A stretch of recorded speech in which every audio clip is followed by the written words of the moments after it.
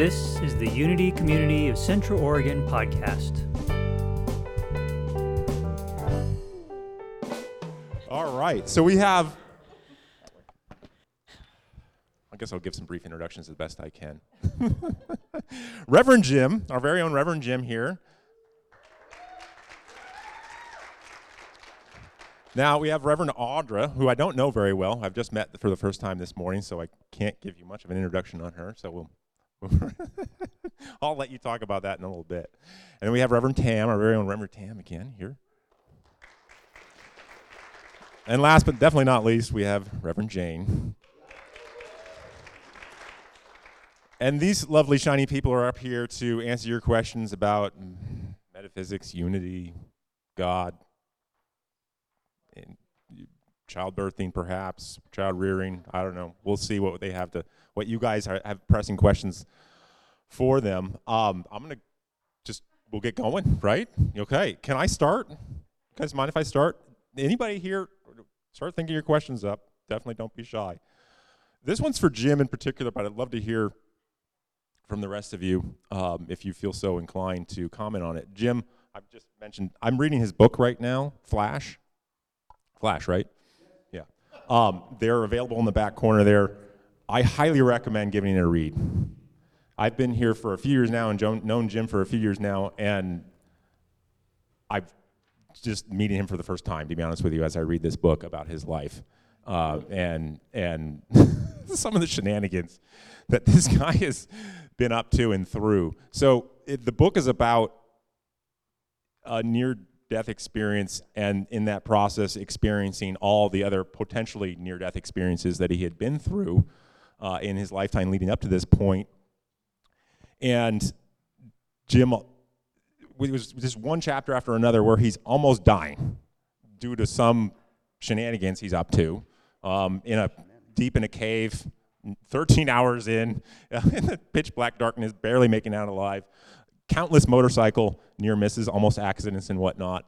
And one of the things that cropped up for me, Jim, is as I read this book, it's clearly obvious, at least in your case, and I get the sense in all of our cases, that there's more going on than we understand about living and dying, birth and death. The times that you've avoided dying so many times now. How many times? 23 times. He's very, very, very nearly died and has not. And I get the sense that there is definitely some guiding help here keeping this man with us today to continue his work, despite his commitment to putting himself in harm's way on a regular basis. How do you reconcile that, Jim, the free will versus potentially a higher power, an angel, guardian angels, whatnot, maybe controlling, keeping us between the guardrails? How do you reconcile that in life? Whereas, many of us think, you're born, you die, that's it. There's nothing, it's all chance. What are your thoughts on that? Yeah. Okay. So to start with, I have a brother-in-law, Joanne's brother, who is a mathematician, and he said if you flip a coin 23 times and you have 50% chance of it coming up heads every time, what are the odds? And it's about 5 million to 1. So clearly, odds don't have anything to do with my being here. It has a lot more to do with spirit and with the fact that if I was meant to be somewhere else, I would be. So philosophically, spiritually, I know that, anytime I go on an adventure, I always use the prayer of protection. That's the first thing. And that's such a grounding prayer. Even if I'm getting on an airplane to fly, I use the prayer of protection, number one. Number two, I always know that there is a spirit within me that knows my limits and knows where I can push it and where I shouldn't push it. So it's just asking Spirit to guide us through each and every aspect of our life, particularly when there's something that is challenging or concerning about what you're going into. But if it's an adventure, then you want to go into that with your eyes wide open and with Spirit guiding you. And so that's what I would say. But the near-death experience, the wonderful thing about that is that it releases you from both the bonds of space and the bonds of time, and you recognize that you're not this body because you're beyond the body. And when you're beyond the body, that's what opened me up to spirit, to unity, to everything else, was finding that I am not this piece of flesh sitting here, bones, I guess, too. It's just, we're so much more. Does that answer your question, or? Perfect. Thank you. Okay. Audra, do you have any comments on that? I don't have 23 near-death experiences Stick around. to speak to yet, apparently. Oh, okay, we'll get started right away. But to the heart, my mother's shaking her head. No, absolutely not. So to the point of reconciling the free will versus the guardians, I absolutely believe that this life is a co-creative experience. And I also believe that this thing called divine intelligence is slightly more intelligent than myself and knows some things that I don't, but most importantly knows me well enough to know what I need to go through to make the best choices for my highest experience. So as an example, earlier this year, I recently moved to St. Louis, and I thought that that was where I was going to be living for the foreseeable future. I left home at 17 and had no desire to move back towards my family. However, Spirit knows what's in my best interest oftentimes more often than myself. So I went through some things at the beginning of this year that broke my heart in ways that my heart has never been broken.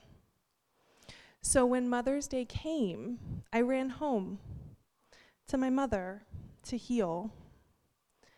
And in being in this beautiful place that we call Bend, I was able to heal, and I was able to be open to the idea of living here. However, had I not had my heart broken at that level, I would not have been open to this next chapter in this physical geography. So that's an example of how some of the things that we go through serve us in ways that we could have never scripted.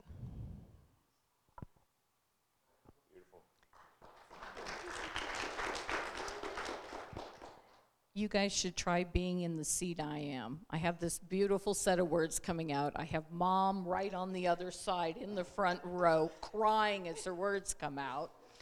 And that leads me to my response. It's really easy when it's just me to talk about Spirit leads me. Many of you have worked with me in prayer, whatever, and you'll always have me say to you, breathe in trust, breathe out fear. And we can get that down on an individual level. The free will and Spirit guiding us that's hardest for me is being a parent. And the idea that Spirit is holding my children and all of your children in the greatest possible place for their journey and their healing, I fight about all the time.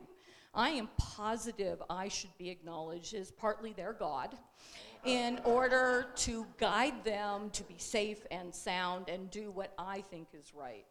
And so, and have failed miserably, and I have 5, and they could all testify to that. And, so this idea that not only does Spirit guide me, but the idea that I can surrender, that I have the answers for the children that I have been gifted to parent in this lifetime. And to surrender to Spirit, to the universe, whoever you embrace and knows something a whole lot more better than I.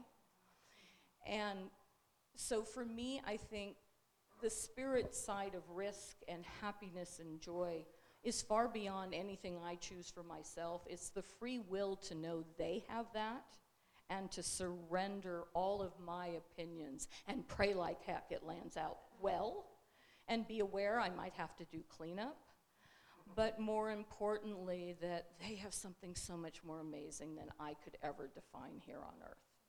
So I think that's how that shows up best for me. God's will is a tricky one because we've been raised with that. We've been raised with the idea that there is something outside of us that knows better than we do. And we have to guard ourselves from that language, because when we buy into that, we give away our power. And the key to it is defining, who am I? Because if I'm talking about I from the limited ego perspective, just as everyone has said, we really don't know. We know what we want, but we don't have access to the fullness of intelligence that is creating all that is. And yet, that's who we are. So I think that we may or may not get those cosmic messages of what is in our best interest in advance. It's a lot easier in hindsight, isn't it? When you look back at the threads of your life, you can see, oh, yeah, all right, I see, that made sense. Yeah, I see what I was doing there. But going in advance, it's hard to see that. And so I think having faith in knowing who we really are and just relaxing and letting it be. And that's how we go forward. For me, you were talking about parenting, and I just had this experience with my daughter giving birth, and she needed a C-section, and we knew that because the baby was breech and it wasn't coming. So we were all praying that the baby would flip.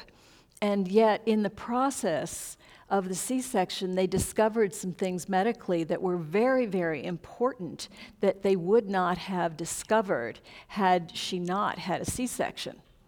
And so, we could see that, oh, this was such a wonderful outcome for her. But in the prayer process, we didn't know that yet. And so the prayers, there's always that this or something better that we pray, knowing that we are part of this wiseness that is everywhere present. And we can't really get it wrong. We can just get in the way. So.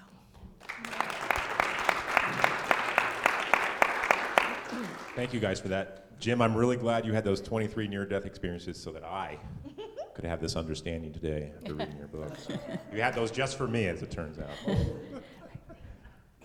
Question over here. All right. I was wondering, I have a question and then just a quick comment that sort of speaks to what all of you were saying. Excuse me, my mouth is dry. I was kind of wondering about Myrtle Fillmore. Mm-hmm. My grandmother on my father's side was a Christian Scientist, but yet I know from coming here that Myrtle Fillmore had something to do with the beginning of Unity.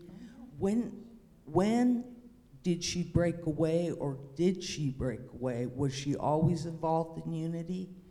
And I'll just go ahead and say my quick comment so you can go to other people.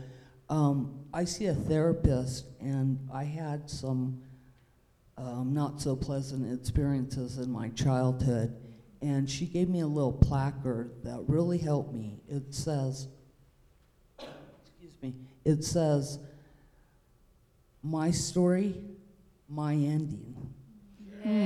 Yeah, nice. So I'll take the Myrtle Fillmore question.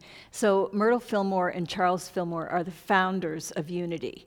But the lineage of that goes back. They were taught by Emma Curtis Hopkins.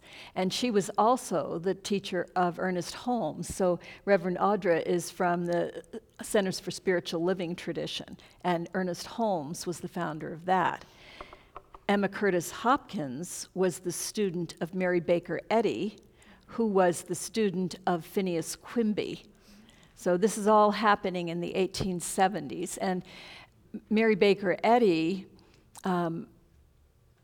had a profound experience. Phineas Quimby was somebody he was just so soaked in spirit, and he was healing people right and left, thousands of people that he was healing. And he did it by sitting with them and getting inside their minds and figuring out what were the thoughts that they were holding in mind that were keeping them stuck in their lives, in illness or whatever it might have been. And he was able to help them change their thinking and then change their life. And so they had a lot of physical healings. And Mary Baker Eddy had this experience, and she saw what he had done. And he wasn't interested in starting a movement or anything else. He was just letting it all flow through him. And she was able to look at this and see, whoa, this could be organized. And so she took copious notes, and she created the big book of, I'm not sure what it's called, but Christian Science, their book. And then, being human, she slipped, and she claimed that this was a download from the divine and the final word on the planet. So she had ego that got in the way, and so Emma Curtis Hopkins was a student of hers who was brilliant, and at one point she acknowledged Mary Baker Eddy in writing as one of the great prophets or healers or teachers. I don't know what the word that she used was, but one of just irritated Mary Baker Eddy because in her mind she was in a class by herself. There was no other comparison to be made, and so she kicked out Emma Curtis Hopkins. So then Emma Curtis Hopkins started her own school, to which the Fillmores and Holmes and many, many others came. So she's considered the teacher of teachers, and that's the lineage. Thank you. Okay. It's a little clearer. Yeah. A little, yeah. I'd like to add that she had tuberculosis, that is Myrtle Fillmore. And at the age of around 45 or so, E.B. Weeks came into Kansas City where they were living, and he was doing a talk. And Myrtle Fillmore went to the talk, and one of the things that he said stuck with her. It said, "I am a child of God, and I don't inherit sickness." And she was told all her life that she had inherited this, and she was going to die early. And so she started using that affirmation. She came out of that with such an absolute statement of belief in this. I'm a child of God, and I don't inherit sickness. And she used that over and over again. And over the next year or two, she healed herself from the tuberculosis, and she began to teach others in the area. And as she did, she got more and more of a following. And pretty soon they were doing not only having people gather around at their place, remote healing. People would just send them a letter, and they would be healed. So very much like Phineas Quimby, she began a healing, and that's how Unity got started, was the healing. They didn't intend to start a church. Charles Fillmore was more the organizer, but she was the real deep spirituality behind the movement.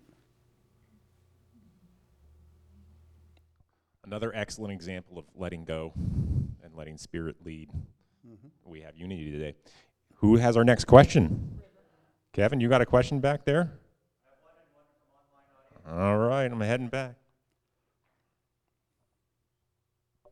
All this tech back here and no mics. We don't need the camera on me, Chris. There is one online. It's I'll read it in a second here. One of the ones that I have, only because I've heard it from a lot of people, is how do you as ministers here for Unity reconcile the language, the strictly Christian language that is often used concerning prayer, God, church, Christ, Jesus, words that we use. I know as a studying Unity minister that we have different interpretations, metaphysical interpretations, but for a lot of people, those are still really heavy trigger words. How do you reconcile them, or how do you suggest others who are having trouble with those words reconcile them, or should they? I'll start because I'm not Unity. And I'll let y'all run with that. So that is the primary distinction between Centers for Spiritual Living's verbiage, teachings, and Unity. It is that Christ language.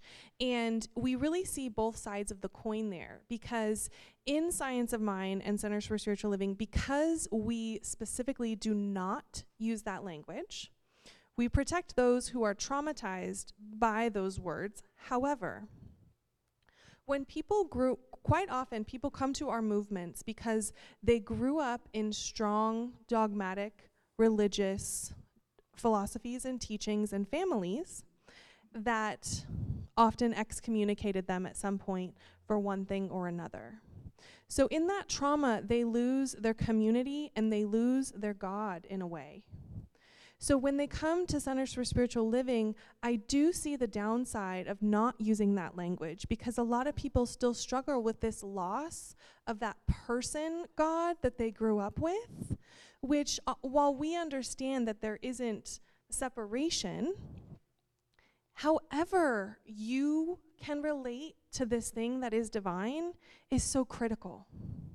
So I think that Unity is doing a wonderful job in using that, because I'm in seeing both sides of the coin. I haven't seen it phenomenal, only one side, because you do have both of those things. Interestingly, I've just come back from the convention, as you know, for Unity, and this was a topic that was a hot topic in the convention. So if you go back historically, when Unity was founded, it was a very Christian period. And so they were using the language of the time.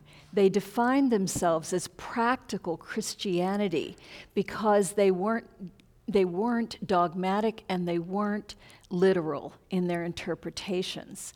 They were taking the scriptures and looking at them from what they called a metaphysical point of view, and they were seeing meanings in it that were very life-giving. But as time has gone on, different unities, depending on where you are, like as you can imagine, Unity in the Bible Belt is more Christian than we are in the Pacific Northwest or in California. And what I found out was that there are pockets all over the place where the communities are just not into that Christian language. People are reluctant to identify as Christian because it's really, Christianity has been hijacked by the evangelical right. And the values that is projecting are not values that people want to embrace who are in the Unity movement. So it's really tricky, and so there was a whole presentation about how we identify ourselves as metaphysical Christians, but really and truly, by a show of hands, how many of you have a really good idea of what metaphysical means? Okay. Yeah. Yeah, a lot of you actually do, but also a lot of you don't. And the average person out there, it's not a handy idea, that you innately understand. And so there's just a lot of conversation going on about how do we identify. What is true is that there's a spirituality that is bigger than the identification of that. And when we think about the divine, I really work hard to get myself and in my communication outside of the term God because it has baggage. It has a lot of baggage. And yet there are levels to that. There's the allness, and yet there's a personal aspect. And we're kind of binary in our thinking in Western culture, and we want to say, well, pick one. Which one is it? And it's there isn't a pick one. It's all of it. And so, and it depends on what's going on in your consciousness at the moment. Do you, like in a time of great difficulty, you kind of want a personal there that can hold your hand, so to speak, you know, and however you're doing it. And that's what I love about this whole Wild Soul Sanctuary concept, because it's like, it works for you, good. You can be here with your thing, you know, and we'll continue to have conversation. It's not like we're sitting up here with the right answers, you know, we're sitting up with the answers we have today, and we have immersed ourselves in the study of this, probably more than some of you have, just because this is our life's calling. But I came to address spirituality through program. And anyone in the room that has ever walked into a 12-step program, there's a step, came to believe I could be restored to sanity by. And with that trauma that exists by whatever that definition is, whether it was God, Jesus Christ, whatever, I've watched people run right back out the door. And I know for a fact 12-step programs are amazing tools to connect to something greater than yourself. And at that point, my ordainment was all quite accidental, and that's a whole story for a different day. But I had chosen, or was delighted to be part of something that was world religions. I have a father of survivor of Nazi Germany. Those of you that have heard my daughter Kate, or Kat that she uses here, I struggle over that, perform, you know, she's a member of this community because she felt so welcome and included, and yet she's in Otis, Oregon right now, running the oldest Jewish camp in the country. And so, you know, to define how and what you pray with, to, for, that celebrates you, if that's getting in the way, let's surrender it and let it be whatever brings you to your greatest self. It's one of the reasons I love teaching the Infinite Possibilities program, because it's under Mike Dooley. And Mike, by the way, got his start talking in Unity churches. I like teasing him when he's publicly speaking. He says those Unity people are a lot like us. And I keep saying, we've been around longer, you're a lot like them. And I also want to address even the idea of trauma and people deciding how it feels for you instead of seeing you, experiencing you, and wanting to help you and meet you wherever you are. When Joe, my husband, for those of you that know my story, was sick, it is not atypical, and I always tell a story, don't I? It is not atypical for brain cancer families to have two unemployed people momentarily, the caregiver and the patient. We were one of those families. And my son William, who will be 21 in December, was in a very, very Christian school. You knew that. We knew it up front. We chose that because they had excellent learning difference programs for a kid his age who was in need. And I went in to meet with them asking if there was any way to put us on scholarship. We're talking, I don't want to take my kid out of the school he's in at the worst time of his life. And the woman begins by meeting with me and says, well, I need your tax returns for the last 2 years. And I'm thinking to myself, yeah, that all changed like a week ago. What are you talking about going back 2 years, et cetera, et cetera? And as the conversation was not going well, she announced to me that she knew I would be fine, as would my family, because God was a glorious God. And she knew because she had ended up marrying a man who had been widowed, and she was really happy now in her life. And in that moment, I thought, I don't think any God intends this to be the conversation for me in pain and agony, etc. The conversation obviously didn't go well. We never got scholarship for my son to be there, but Spirit provided other means to keep him where he needed to be. But in that moment, if I had believed her words, which were judging, condoning, damaging me in my greatest need, I would have walked out too. And so, you know, the idea of the journey is to your greatest self was something so more amazing than we could imagine by any name seems to be the best route that I can think of. I don't need that. Yeah, I just would like to add that, I've studied a lot of different religions, and I've finally come to define myself as a spiritual person more than a religious person, even though I'm highly identified with the Unity movement. But the reason for that is that religion has connotations, and the word God has connotations. And the Tao Te Ching says, if you can name it, it's not the divine. You can't name the divine mystery. So the words become less important than the feelings, the emotions, and the love that we give to whatever our passion is. And I love the fact that Unity doesn't have a creed. So it opens to who do we want to be in Unity? And everybody can be who they want to be. As Charles Fillmore said, this is what I believe now, but I reserve the right to change my mind in light of higher information. And each of us has that opportunity to go beyond those words that are limiting us and just allow Spirit to guide us through. And allow is a divine word, in my opinion. And I think of all these religions as like a wheel with all the spokes coming from different directions, and you're coming from this way and I'm coming from this way, but what's in the center, that hub, that's God.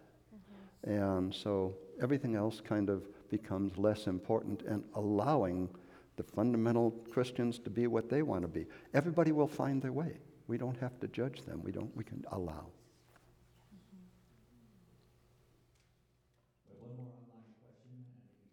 Answer this quickly. I know we're running short, but how do you think of the Malthusian principle of overpopulation or effects of Anthropocene era where humans are impacting the planet at such an extreme level? This is from Michelle online. I'll start that. I'll say that if we look at the negative, it'll grow. And the more we put our energy into that, the greater it will grow. As we look at all the wonder, all the beauty, all the wonder of what's going on around us, it grows. And that's the bottom line, is where do we put our focus, where our energy goes? That's where the changes occur in our life. That's where all of the good that we want to create occurs.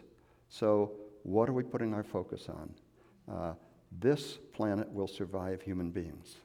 Maybe human beings won't survive. I don't know. I think they will, because we know population is turning, it's going down. We're learning lots of things about how to do this. Trees alone could be a solution. There's so many potential solutions. So just look at the beauty out there, and as we all focus on that, it will grow and will become part of the solution instead of part of the problem. I love that, Rev Jim. Thank you. And I would just say that in relation to what Rev Jim is talking about holding the higher truth in the greater picture, we want to remember our individual power and how we can underestimate it, right? I love the story Wayne Dyer talked about where he was walking the shores of the beach. And I don't know if it was sand dollars or what have you, but there was some creature that there were millions on the beach. And he was picking one up and throwing it back in the water. And someone came up and said, "What are you doing? That's not going to make a difference." And and he said, "Well, it matters to this one." And he threw it in the water. And he picked one up, he said, "It matters to this one." And he threw it in the water. Right? So two things come up for me in this question. One, in this awareness that we're having about the consequences of decisions and how our planet is hurting, what is that leading us to pay attention to? What is that leading us to listen deeper to Spirit's calling of the highest and best for each of us individually and collectively that maybe we hadn't heard otherwise? I don't know. But what can we hear? What can we glimpse? And what is ours to do? Right? I can't clean all of the oceans and plant all of the trees and save all of and save the icebergs. I can't do that. But there are things that what is mine to do in this life, to leave this planet better and to leave the planet and my communities better than I found them so that we can head in the right trend.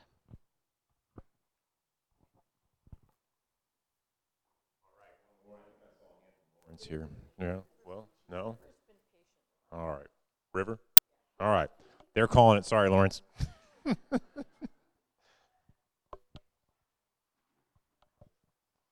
Hi, is this on? There it is. I have a question that is maybe a little bit difficult. When you had spoken about, I believe it was Myrtle healing herself from the TB, and this belief, I'm a child of God, I'm a child of the cosmos, and I don't inherit illness or sickness. This has been one of the major sticking points for me in really fully leaning into unity and my spiritual growth, is looking at things like illness, deformity, death in young children and babies. Because in my belief, they're the most divine. It's not a question of that they had lack of faith or that they did something, to inherit this illness. Most recently, we saw it in my family. My brother's girlfriend was 8 months pregnant with their first baby, perfectly healthy baby, died. I won't go into the details of how she died when we discovered that, but I am now having to reconcile this within myself. It's pushed me to the point of questioning all of it, and I am also having to support my brother in a spiritual way the best I know how, while he is asking me, why did loving divinity take my healthy baby? And I have no answers, and maybe nobody does, but it's one of those things. I need help. So powerful. I know when my mother died when I was 7, I believed at the time that God took her because he needed her more somehow. And frankly, I was pissed off, but unable to even let myself feel that for more than a few seconds because that was so forbidden. How could you be angry at God? But boy, was I. And I think that what we're dealing with is we're smack in the middle of mystery. And we have to tread very carefully when we talk about the power of healing, because healing is not the same as cure. Healing is a much bigger field. Healing comes from the same root word as wholeness. And so healing to me is a return to a knowing of ourselves as whole. But that doesn't mean our body is cured. We can't know all the divine intelligence. We just can't know it from where we sit in these human bodies. We can know what our hearts want. We can know what our hearts feel. And going through a tragic thing like that is all you can do is breathe. And we, as a community, have to guard ourselves against ever saying to somebody in that condition who's dealing with circumstances like that, come up with some platitudes about healing and what is possible, because that is really damaging. And it's not truth. So Myrtle knew that for herself. And I think that what's important about it is knowing that this is in the field of all possibilities. These bodies could maybe heal. It is a possibility, but it doesn't mean it's a guarantee, because the journey that we go through when we experience death or when we experience some kind of illness in the body, there is so much richness in that. It's difficult. Just like if you're going to get gold or diamonds from a mine, that's not a cakewalk. That's difficult work to get that out of the earth. And the riches that come from illness and death are deep and great, but difficult. And so I would never want to communicate that message, that because Myrtle was cured in her healing, that everybody should expect that and feel less than if they are not able to create that. Does that address your question sufficiently? And I'm so sorry your family is going through that. I just can't even imagine the horror. Yeah. So we are really, this happens every time. I always wonder if there will be questions, and we could go on for so long. Thank you all for showing up in such a beautiful way and for being a community that holds one another no matter what we're going through in a particular time.